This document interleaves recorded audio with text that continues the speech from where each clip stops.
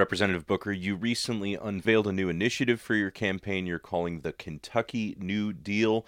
What exactly is this? Is it a set of principles or a platform? The Kentucky New Deal is our vision of how we transform Kentucky's future. It is the space where we can lift up policies that speak to the structural challenges that we face across this Commonwealth.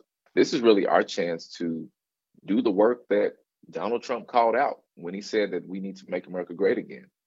We know that he was exploiting fears and frustrations, but when he called out that the system is broken, it is for a lot of us across Kentucky. So, specifically, if you get elected next year and go to Washington in 2023, what policies do you think the Kentucky New Deal pushes you to push for? We need to make sure that healthcare is a right and that everyone has quality care, but also deep investments in our infrastructure, reclaiming lands that have been exploited and extracted and left behind, dealing with the fact that communities have been suffering from industries that have left and never come back.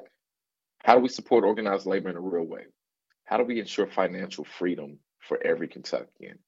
And how do we make sure that everyone can be heard in the government that they pay for? So when I hear the phrase Kentucky New Deal, it harkens back to the New Deal, right? To Franklin Delano Roosevelt, a time in Kentucky at least when the Democratic Party was at the zenith of its power. Is that what you're trying to do here? Trying to kind of find a way to connect back to that time when people were more in favor of voting for those capital D Democratic principles? Well, in a lot of ways, I'm trying to acknowledge, and in my message, as you've heard, of us standing from the hood to the holler and addressing the fact that poverty is something that's been passed down from generation to generation, and we've been abandoned and left behind for too long. There was a promise that was made within the spirit of the New Deal that said we would actually finally end poverty. And in a lot of ways, that promise has been undermined by people like Rand Paul and Mitch McConnell, who really don't care whether we live or die. And now this current debate over the infrastructure bill that is moving forward. I'm excited to see that and Build Back Better Act that is speaking to a lot of the things that I want to help deliver in the Kentucky New Deal. It's us understanding how do we finally realize that promise for hardworking Kentuckians, but then also how do we light the path for the future? Kentucky's lone Democrat in Congress, John Yarmuth, recently said that Democrats now have the challenge of trying to sell the infrastructure bill to voters, that Democrats need to kind of connect the dots for people so that they know what's actually in the policies.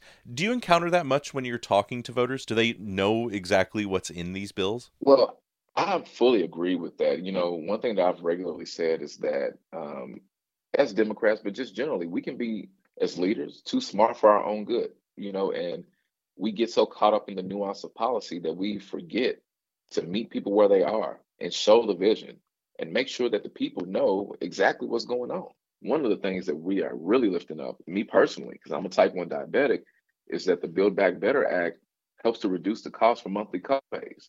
And for a lot of people that don't have money in their pocket, knowing that there is an opportunity in Congress right now in a historic way to help us save money and stay alive, and then to know that Rand Paul opposes it helps to make it clear that, wait a minute, who's really fighting for us? So we have to do that work. We have to connect those dots, and organizing is really the key to making that happen. All right, I've been speaking with former state representative and current Democratic Senate candidate Charles Booker.